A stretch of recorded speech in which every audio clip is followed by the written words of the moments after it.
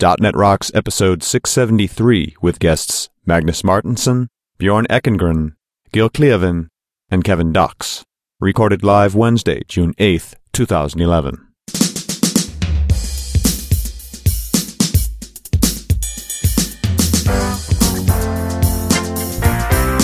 This episode is brought to you by Telerik and by Franklins.net, training developers to work smarter, and now offering video training on Silverlight 4 with Billy Hollis and SharePoint 2010 with Sahil Malik. Order online now at Franklins.net. And now here are Carl and Richard. Hey, it's Carl and Richard, .NET Rocks. We're here at NDC, the Norwegian Developers Conference 2011 at the Oslo Spectrum in Oslo, Norway. Hey, man. And it's raining. Yeah, it is. Ask me how I know. You were outside. I get you got a little wet. Well, we have our friends Magnus Mårtensson and Björn Ekengren. Magnus, of course, we know from OrDev. Yeah. I don't think you're involved anymore, are you? No, but I've been there many times. Yes, and we're going back this year. Will you be at the event? Yeah, probably, yeah. Okay. Yes, I'll be there. So. Well, that's where we met you. Anyway. Indeed, yeah. And you guys are doing a talk here on... We did a talk on Windows, Azure, and... Java. Windows, Azure, and Java. Two great tastes that taste great together. Well, yeah, kind of. It is a bit of a... We had a slide on our deck saying Windows, Azure plus Java, and then at the bottom there in parentheses, just the little WTF right down there. And I've seen, we did a show a while ago on Azure and PHP, and so actually when you poke around the Azure site for a while, you find out it supports all kinds of platforms. So what is it you need to do to actually run Java on Azure? Well, right now there is a plugin for Eclipse, which is the Java IDE by Microsoft. So you can generate Azure projects directly from there. And you need to do a little bit fiddling there to get it into Azure because it's still kind of new, and Microsoft just started developing this year. Mm-hmm. So it's not as complete as the PHP companion, probably because the Java world is a lot more complex than PHP. So, and when you get Eclipse, you get the JRE, and is that going to install on the server okay? Are there any issues with runtimes running on the server? No, that works perfectly. I mean, Azure is Windows Server. Yeah. Plus some stuff. So it works. No UI bonking or anything? No. Standard operating procedure is basically zip the thing together and upload it to your machine in one of several ways. You could either deploy it with your deployment, or you can download it from like blob storage as a zip file and unzip it. Works fine. So I got to think the obvious case for this is I have an existing Java application and I'm thinking about moving it to the cloud, and EC2 is too much work. Like, are you actually running in a worker role here when you run an Azure? Yes, we are. We had that question actually at lunch here. If you're like a Java shop, really, you got your Java apps and your Java stuff, would you really be choosing Windows Azure? Answer is probably no. You probably wouldn't, but you can. And so this, I think, scenarios mostly caters to other scenarios, like when you have big enterprise applications with lots of parts, and one of those parts is bound to be a Java part. And Can I run it on Azure? Sure, you can. So it's not your entire application, maybe, but it's a critical piece that runs in Java, and we want that to be in the cloud too. Right. It's important that doesn't keep you back. Microsoft has promised first class citizenship, I should say, for Java, as well as, I mean, in parallel with C#, I guess, tooling support and the works. It's important for Microsoft to have this story down as well, because if you couldn't run Java things on Azure, they basically alienate, I should say, a big bunch of customers. So tell us the story of how you got into Azure and Java. The story? Tell us the story. You didn't just wake up one day and say, hey, no, that's a niche for me. I mean, there must have been a development project or something. There was. We have two things, actually. One was that the guys at a company that we're partnering with or doing this together with, we actually have Microsoft Business Innovation funding for this, is to take their product, which is a graph database server, written in Java and hosted on Azure. So I wrote the very first lines of code to do that, and basically those lines of code exist today. We polished them off a bit, but it's about taking that Java server, hosting it on a Windows Azure worker role, opening it up a port, and just communicating with it. And so that was the startup for that. And then after that, we have actually a real project we're building it now. It's a secret thing, but it's a graph problem. We have geospatial stuff and we have social networking stuff involved in this project, and so a graph database is just a natural fit for that type of problem space. So when you're trying to figure all this stuff out, greenfield, what were the obstacles that you had to overcome? Well, I had to overcome the fact that I'm not really a Java developer, and I'm not today either, but I had to go and ask the Java guys several times for things which would be extremely trivial for a Java developer. And they were patient with me because they were sort of had a stake in it as well. And together, we actually did some remote debugging sessions. We had things like byte order markers. So that was an interesting one. You send a request and the body, does the body contain a byte order marker or not? And if we look if you go down into the spec and look, they obviously hadn't included a byte order marker in their server product. So when I sent one, I just accidentally sent one. I didn't even know that I did. It just came out as gobbledygook on their side. They couldn't. What's this stuff in the front here? What the hell is that? And so we had a remote debugging session. They were sitting on their servers, and I was making a request, and they just looked at it and said, "This looks strange." When we go down into the spec, it actually says in the spec for a stream that a UTF-8 stream spec says that it's optional. So you can actually include it. And now they actually have like a switch thingy, like an if case in their server. So other than the Java stuff, once you had that going, was there anything in Azure that was a particular challenge? Yeah, a couple of things. Like you need to be, it's kind of, you need to work a lot with like this folder or that folder. Like I usually create a path or something dynamically, and I miss by one folder, and then nothing works. And then you have to get the logging out. That's been a challenge as well. Yeah. To get the logging from the Java application to appear anywhere where you can get to it. Right. It's not like a file system. You have to use the storage API. Yeah, and that's fine. It works perfectly actually with Windows Azure Diagnostics to get. Just add a data source, which is in this case would be a folder, the folder to where the Java server is logging. Add that as the output, and it works fine. So what about runtimes? I mean, does it matter what's installed in the worker role? Do you need a particular runtime, or any of them work? I've just used one, and it works for me. So you didn't spend a lot of time figuring out what runtime to run. You just grabbed the latest one. I just grabbed the one that the Java guys pointed me to. Right. Use this. Does it work? Yeah, it works. Good. And it's just the same as if you were setting up Java running on any other Windows server. Right, and that's actually there. It is. There's actually a nice bit of background story to that, Björn, with the involvement of the Java tooling support stuff. That story with. Sorry, what were you thinking of here? The part where you have the evolution of the tooling. First, they started off in one direction, and then they chose a different one. Yeah, right. You're right. So they started with quite ambitious project of making a plugin for Eclipse where you could. And when you say they, who's they? Sorry, Microsoft. Okay. I think they tried to create something like the PHP companion, which is a very complete environment. And this is what they demoed. A guy named VJ demoed PDC 10, which looked really awesome. But then it proved that it was quite hard to complete that plugin to quality because there are so many. Well, to begin with, there are at least 3 JVMs, Java virtual machines, and then, of course, there are like a gazillion of application servers and libraries and frameworks. And have a plugin that supports all of them would be really hard to develop and to maintain. So they took a step back and said, okay, let's do something else. We have targeted too much and only the web part, and Java programs can run on non-web as well. So so they start over with a new approach that anything Java should be running. So that's where they are now. And then I think they are in the 3rd iteration of this plugin.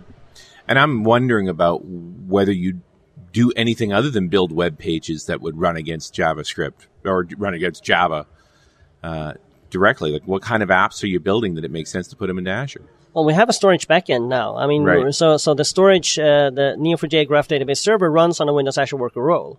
And then we attach to that to get stateless behavior. Of course, we can't have the Java server right there, the database files to state to local disk. Right. We attach a VHD from blob storage, a page blob, and then we use that for storage. Oh, okay. So we have it's a complete enterprise grade server running. It's an application server. Yeah. Essentially. Yeah. But for storing graphs. For storing graphs, exactly. Right. Yeah. So interesting that it's a combination of a worker role and blob storage. Yeah, it is. I think that's it's pretty much standard operating procedure. That's the way to do it if you want to do it right. Like stateless and scale out and all of that. So yeah, how would you scale that? Can you move to multiple blob stores and as many worker roles as you can lay your hands on? Sure, you could do that. We're that's the bit that we're focusing on right now, actually, to enable high availability for this server. You have to have, of course, multiple servers running on multiple instances, and as you say, you would then have to mount one blob file to each one of them.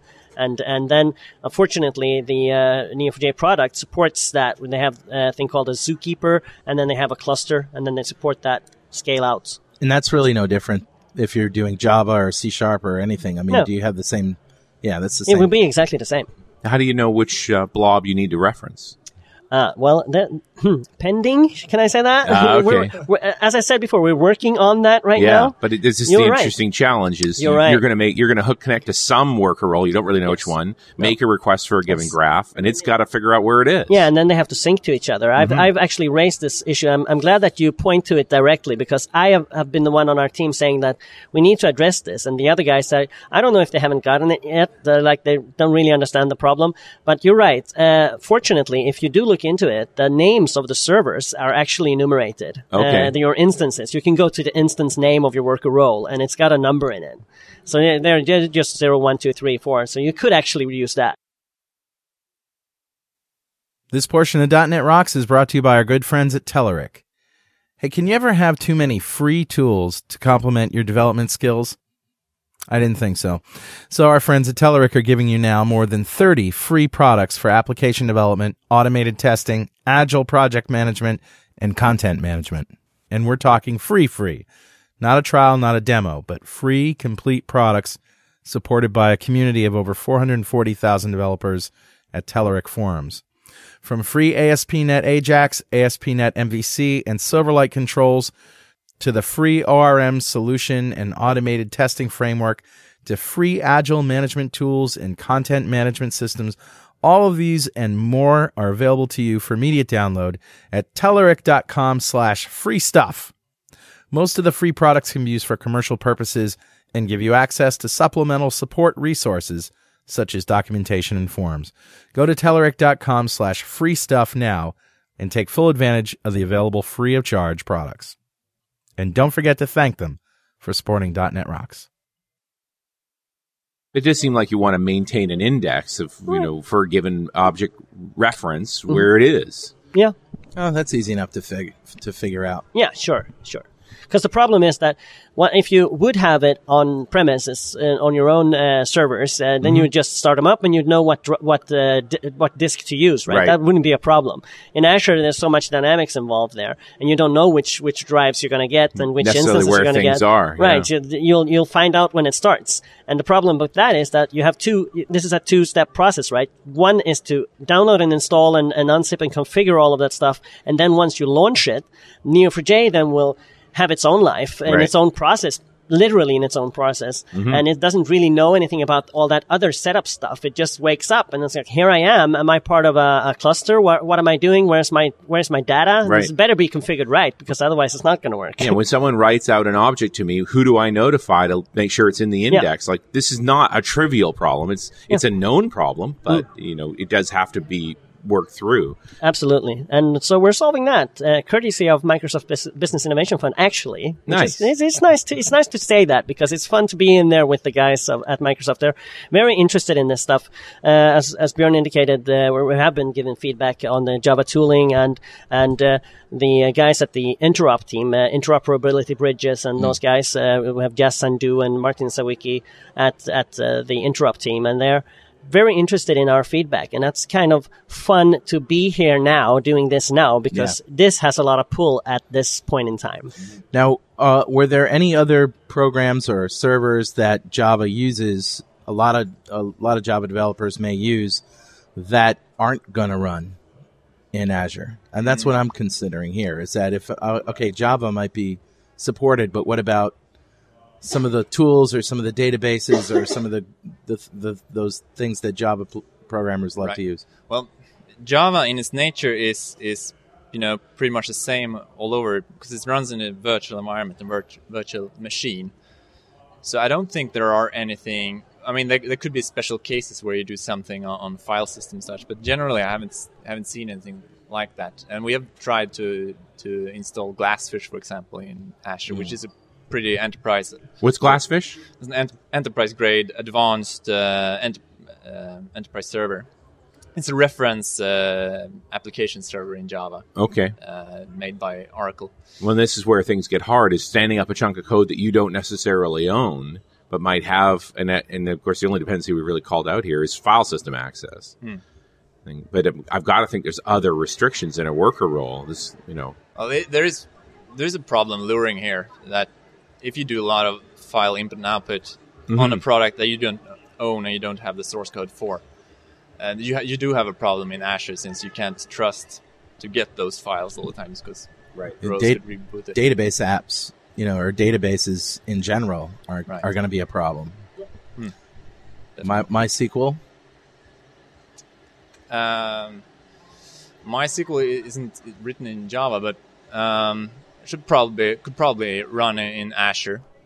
But it's going to have to have file access. Yeah, and I don't know how to do it. I think you can configure MySQL to go to a specific path, and then you can have that as blob storage. It should probably be safe then.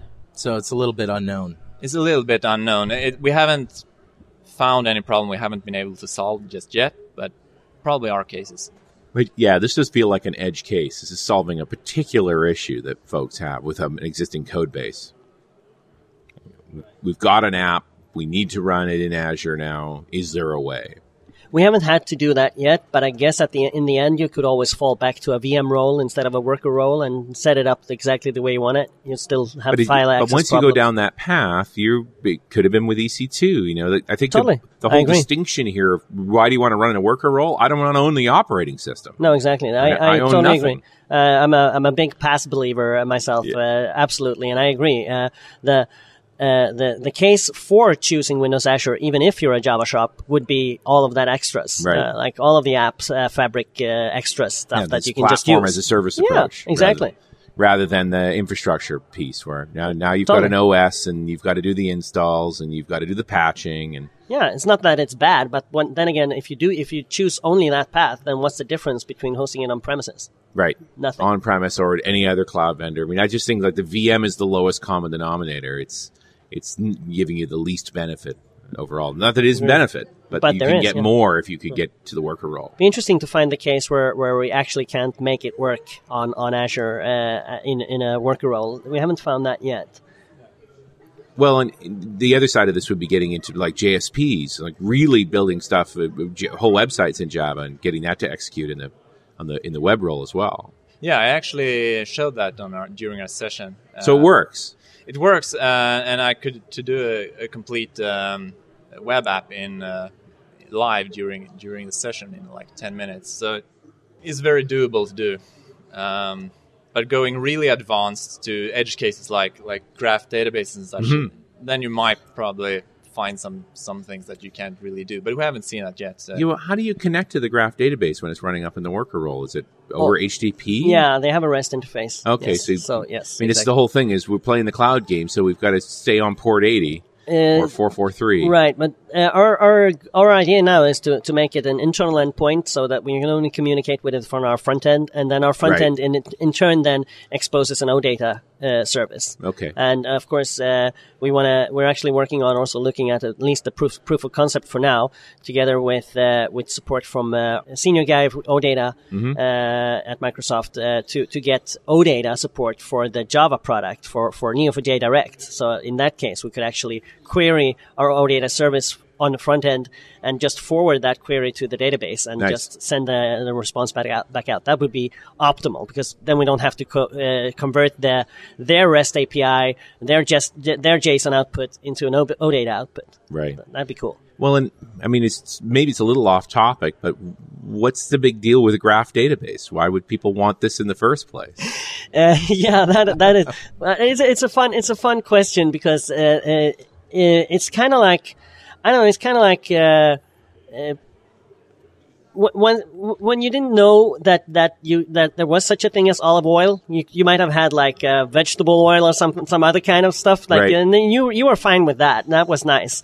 And then olive oil comes along, right? And this is like olive oil. This is really, you can do crazy stuff at runtime, like if in real time, with which goes just so unimaginably much faster than the relational storage. Right. When the problem is in the graph problem space. Right. Yeah. If you have a relational database, relational storage problem, keep to a relational database. Sure. It's not a silver bullet. But the issue here is you're decomposing objects into relational items in a big fat transaction, and that takes time. And then you're recomposing them on the other end when you're done. True. And the graph database is just bypass that whole thing. Yeah. Here's my object, eat. But Now give it back. No, but the querying is the strength here. Right. You can do querying for really crazy stuff, like what stuff is nearby here that my friends have visited, or my friends' friends know about a place, and all of those, which are social and geographical structures. Right. Try to write that as a SQL statement. It's hairy, You're gonna get joins all over the place, and the performance is just gonna die. Well, it's that whole hierarchical recursive thing that generally relational databases don't consume well. Correct. So that problem space is a graph problem space. Right. I had that on a slide as well in our presentation. Do you have a graphy problem? So how do you know when you do? And can you then use another project or product? Are you brave enough? Because I mean, come on, if I have a SQL Azure instance, just store my data in there, I could use Entity Framework and be done with it in 10 minutes. If I want to do this, I got no support. Yeah, I got to write all of it myself. But it comes down to the querying, right? Totally. You can always stuff the data in. That's not the hard part. It's getting back out what you actually wanted. And query and structure it in a way which makes sense when you want to query it. Yeah. Like what type of queries are you querying for, and what do you want to know, and how do you want to calculate it? Mm-hmm. And once you got that down, which we're not there yet, but we know what we want and we know we can do it. But it's like I said, you don't have any support at all. You would go file new projects. Right, like you're starting from empty. scratch. You're starting from scratch. Well, it's a challenging idea, and it's just interesting to see how Azure has spread. That there's all of these options. It's not just for .NET anymore. No, and actually, when I speak to my colleagues, which are all Java developers, and they ask me why Azure, but almost every client I've been working for has a mixed environment because it's that large. And if they want to move to the cloud, they need to support both .NET and probably PHP and Java as well. Well, that's real life, right? We're not homogeneous networks. We've got a little bit of everything. So, but you can say the same thing about the cloud as well. Why wouldn't you stand up your Java stuff in EC2 to communicate to Azure? You could. You could, but then you would have different physical networks, right? You would have latency issues and that kind of thing. If you could host it inside of the same physical location, then it's faster. Are you sure you guys are disclosing all the bonks that you really went through? Come on now. No, it didn't just go perfect. No, there was a lot of fiddling with, like I said, folder paths and stuff like that. And but nothing that Java. I mean, the stuff that I've told you wasn't easy to. The stuff that I told you wasn't easy to fix, man. It wasn't. There was some hairy issues down there. Yeah, now you've got it done. It looks simple, but it's the diagnosis that's the hard part, trying to find your way. Totally. Diagnosis and trying. If it in the beginning it just didn't work, and you know why? And I've been doing IntelliTrace debugging and all of that to actually get to the root of the problem. And I've refactored this code now like a million times. It feels like so now it looks smooth and simple. Yeah, but it wasn't smooth and simple to get there, man. And you think that's going to be the similar problem anyone else is going to have if they're moving their Java Totally, stuff. Which is why Microsoft are very, very, very eager to hear feedback. I mean, all of you guys out there listening, if you have any Java experiences on Azure, Microsoft are screaming to get that information from you to support it better. Any blog posts or something we can go to look at about running Java on Azure? Sure, there are a couple of blog posts on the Neo4j blog, and I guess we're going to put some on our diversify.se blog. Can you give us a URL? That would be blog.diversify.se. Blog.diversify.se. And what was the other one that you said? It's at neo4j.org, so I guess that's kind of blog.neo4j. Neo4j. Neo with a 4 as a number and a j.org. Neo4j? Neo, yeah. Neo as literally in Neo from Matrix. Okay, yes, Neo. Yeah. Okay, great. Magnus, Björn, thank you very much. Thank you for having us. Thank you. And we'll see you next time on .NET Rocks. Hey, thank you very much. It's Carl Franken and Richard Campbell down on the floor at Norwegian Developers Conference 2011 in Oslo at the Oslo Spectrum. And we're here with Gill Cleeran and Kevin Dockx. Dockx, yes. Hey, Hello. guys, how are you? Oh, we're fine, thanks. Thanks, Kevin. Yeah, we're fine. Hey, Jill, welcome to the show. So, what have you guys been working on? Didn't you do a book on Silverlight recently? Yeah, we wrote a book on Silverlight 4. Together, both of you? Yeah. On 4? On Silverlight 4, called the Silverlight Data and Services Cookbook. How's it selling? Selling very, very well, actually. Very good. Yeah. So I heard this technology was dead. Why would you write a book on it? Jill, am I going to answer that for you, or are you? Yeah, give it to me. I don't know where you heard about that. I really don't know about where you got that rumor. It's absolutely not a dead technology. It's certainly not. Yeah, and we know. To prove that, we're actually writing a book on Silverlight 5. So Of course. we're moving forward.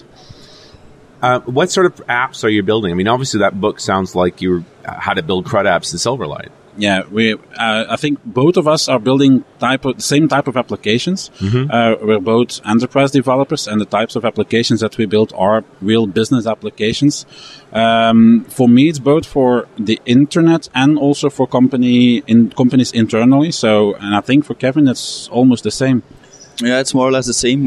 We tend to build more intranet apps instead of intranet, extranet applications, and we tend to build them with WCF RIA services a lot. Yeah.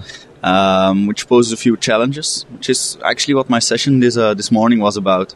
How do you get from the default templates we get in RIA services to the requirements an enterprise has? Do you think that the HTML5, JavaScript, CSS hype craze, whatever, is going to reach into the enterprise as well, or do you feel relatively safe standing with desktop technologies? Personally, I think I've always been of the idea that Silverlight is a development platform for applications and HTML5 is about reach, so about the web. And personally, I really don't think how that would change now, because what I'm doing today in Silverlight, I really don't see myself doing that in HTML or in JavaScript. So, I mean, Why is that?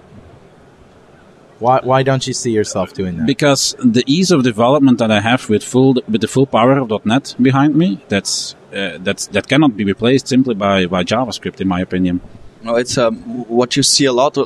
Don't get me wrong, I do love the HTML5 and where it's going. I think I wrote a blog post about that a few months ago, that I would love to be able to say I am developing enterprise apps in HTML5 now, in 2 years then. But what you see in a lot of applications that you are going to, especially in the enterprise, you're going to architect it very well.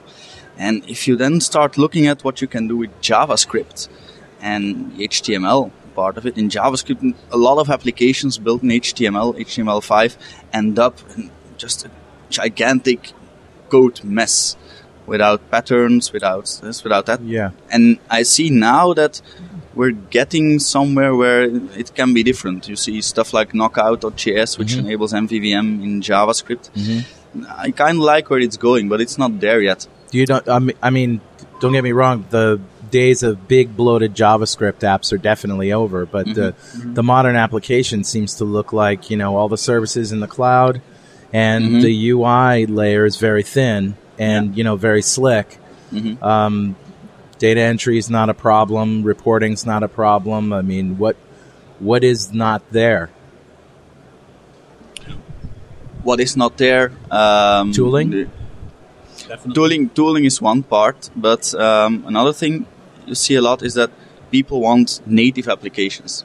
That's something in the enterprise or everywhere. Everywhere. everywhere. People want native applications on their phones. People want native applications in the enterprise. People want native applications everywhere. And I'm sorry for sounding flip, but when your kid's playing a game on their iPhone, do they say, "I like this because it's a native application"?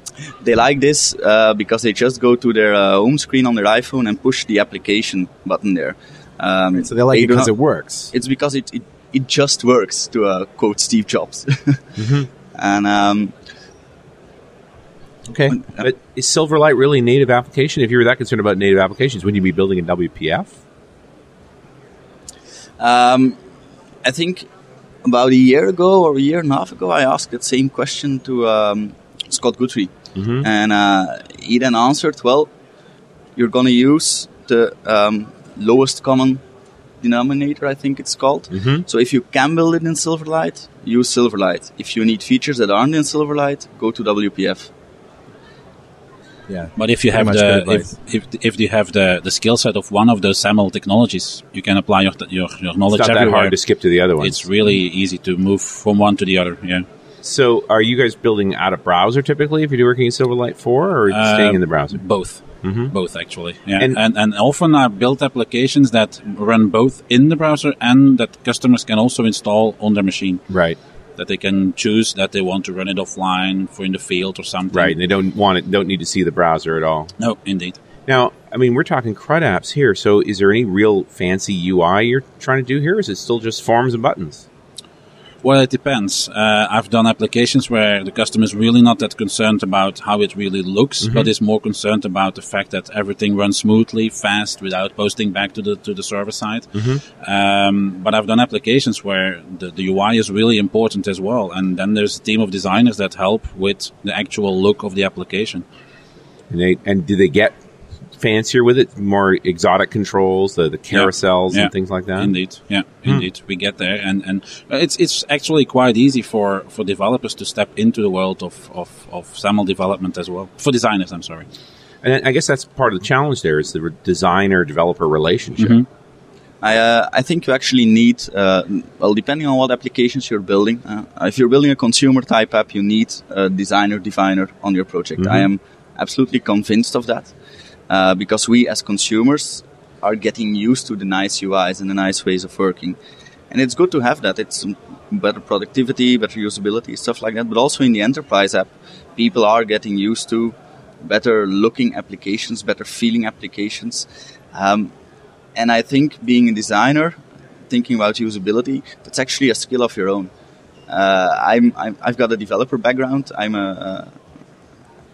really love a nice UI, but don't ask me to create it. I can't do that. So you know it when you see it. I know it when I see it, and then I go and ask my designer, can you please build me a nice UI? Right. Yeah, but still, we can once we get the design, it's easy to use it with the tools, because both the developers and the designers, we use the same files. So for us, it's really easy to work with design once it's been made. But you do have to wait for the design to be made before you can get into the coding? No, certainly not. You can build sort of a blank canvas initially and then add the design in later? Yeah, most of the time, yes. That depends, in fact, yeah. Yeah, that kind of depends on the application we're building. Sometimes we're building just simple forms, which more or less look like what you get from LightSwitch these days. But sometimes we need a unique UI, which is not only how the colors look, but also where everything's placed. Right. And how you go and navigate through the application. And that's still the designer who thinks about that. What's the killer feature of Silverlight that's going to keep people in the enterprise using Silverlight when HTML5 comes a knocking on the door? I think it's not one killer feature. I think it's the reliability that your application will keep on working. In HTML5, you got a bunch of new APIs, which I love. For example, something you will typically need in an enterprise app is local storage, local database. Right. One huge problem I see with HTML at this moment, so I'm talking about now, not in 5 years, is that not all browsers, again, support that in the same way. And they will not do that for a long time. Yeah. You can nicely, gradually go to, what's it called? Modernizer, I think. Modernizer will gradually go back in the previous browser. So even in IE6, your app will look okay. But you can't simulate a local database with some JavaScript if your browser does not support it. On the other hand, if we're talking about an enterprise, you pretty much can mandate a browser. So you should be able to pick a browser that has support for local storage for an internal app. Yeah, but if you see the amount of enterprises that are still on IE6 today, it doesn't seem like very bright on that side. I just feel like you're jumping over the same hurdle trying to get Silverlight up and running on some of those machines and their messed up configurations as much as trying to get a good quality browser in place. I mean, Silverlight can run than HTML5 can. But it's often easier to get an enterprise to roll out a plugin like Silverlight, which can be through via update, via Windows Update even. It's easier to get them to do that than to get them to update their browsers to a more recent one. Yeah. Because that will destroy all their other applications. Right, yeah. While adding a plugin will not. IE6 won't go away because people built stuff that runs only in IE6. And that friends don't let friends run IE6. Yeah. At Franklin's Net right now, you can get a DVD with over 11 hours of Billy Hollis on Silverlight 4 or 14 hours of Sahil Malik on SharePoint 2010, each for only $6.95. Order online at www.franklins.net. Are you looking to change jobs? Infusion Development has offices in New York City, Toronto, London, Dubai, and Poland. Infusion has hired a whole handful of happy .NET Rocks listeners. Contact me for an introduction at carl@franklins.net. Yeah, the problem here is that Microsoft never built a compatibility mode for IE6 and later browsers. All right, so what about I'm thinking of other features that are going to keep people in Silverlight. The trusted signing, code signatures that allow us to have access to the local file system. Is there any of that in HTML5 or any plan for that? I don't know. Do you know, Richard? I don't think so. I think so far HTML5 has been pretty explicit about staying in the sandbox. Yeah. Other than local store. Right, but if you have a file that you want to upload or something like that, or something that you want to send in that's already like a doc file or something that's already on your system, you might want to, Yeah, like uploading a file. Yeah, kind of like that. And you can definitely do that. Like about Facebook and. You pick pictures and upload them. Like, it's all there. It's there. It's just not a lot of there. It's just not a whole lot of there. Yeah. So, guys, dealing with enterprise class apps, what you sort of implied some of this, but what are the requirements on the enterprise side in terms of RIA services and that sort of thing? Is there about a bunch of security issues?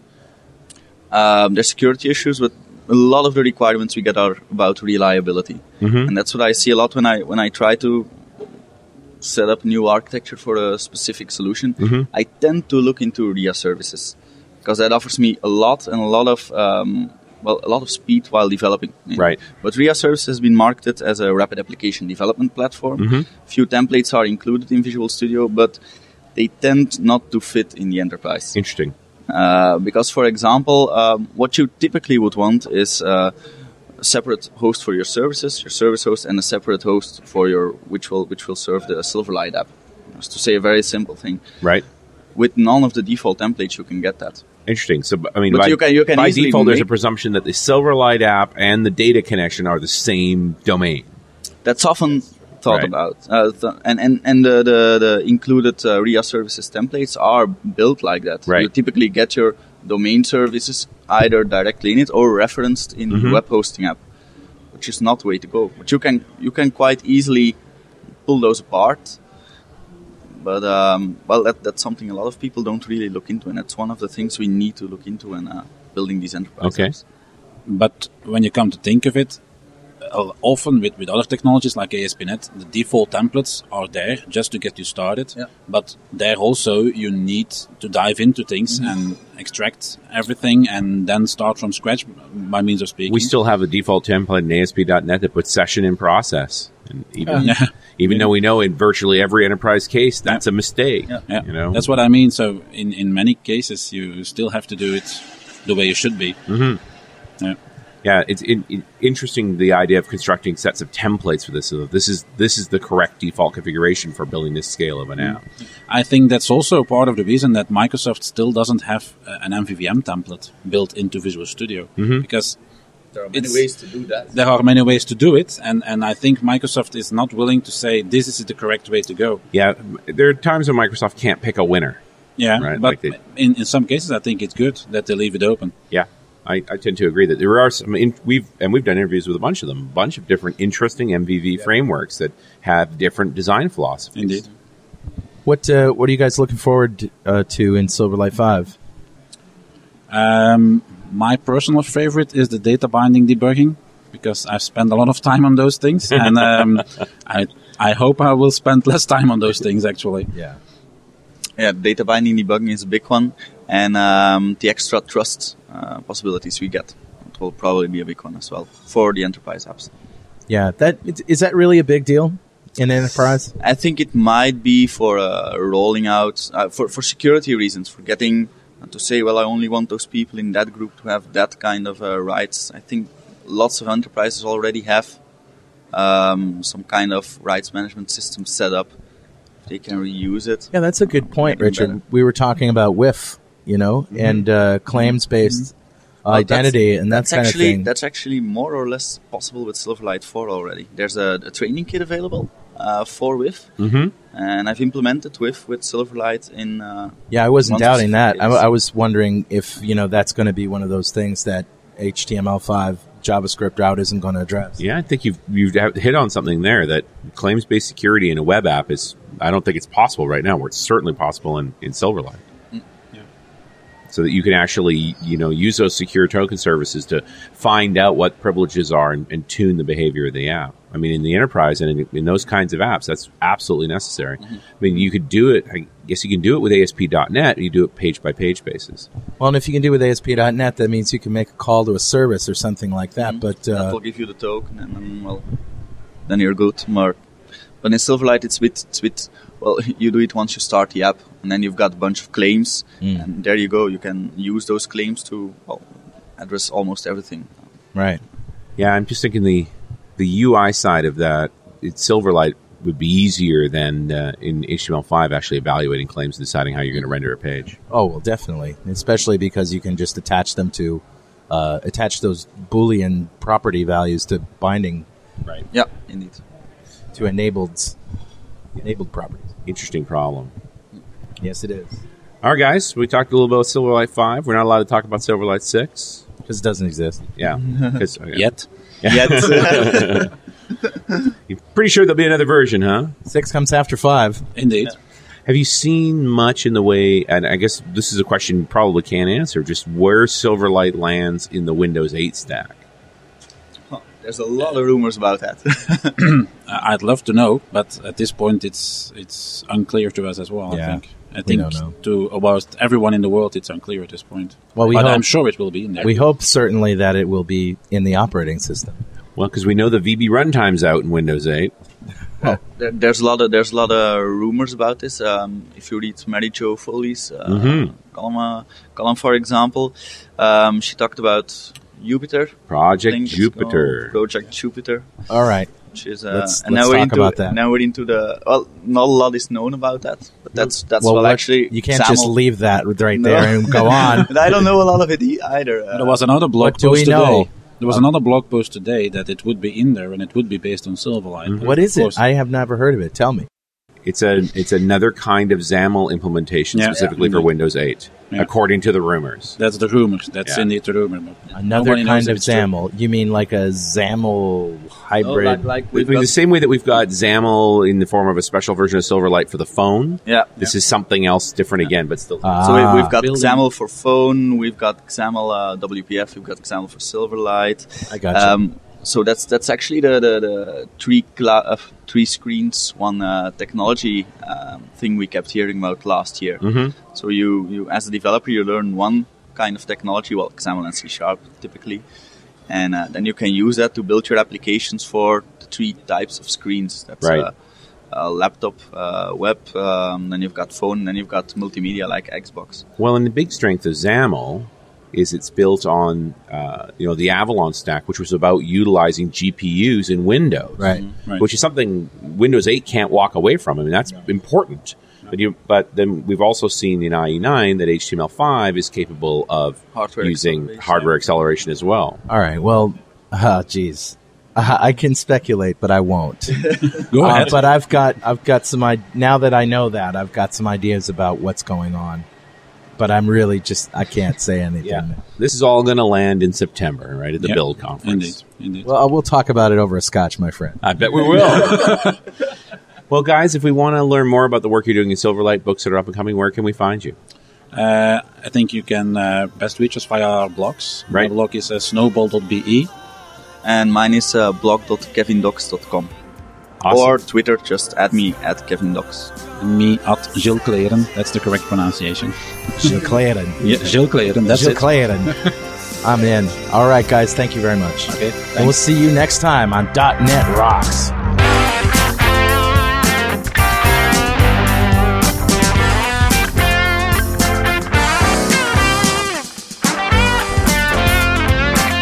.NET Rocks is recorded and produced by PWOP Productions, providing professional audio mastering, video, post-production, and podcasting services.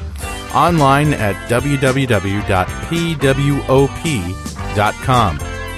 .NET Rocks is a production of Franklin's Net, training developers to work smarter and offering custom on-site classes in Microsoft development technology with expert developers. Online at www.franklins.net. For more .NET Rocks episodes and to subscribe to the podcast feeds, go to our website at www.dotnetrocks.com. Got a transmitter banned by the FCC.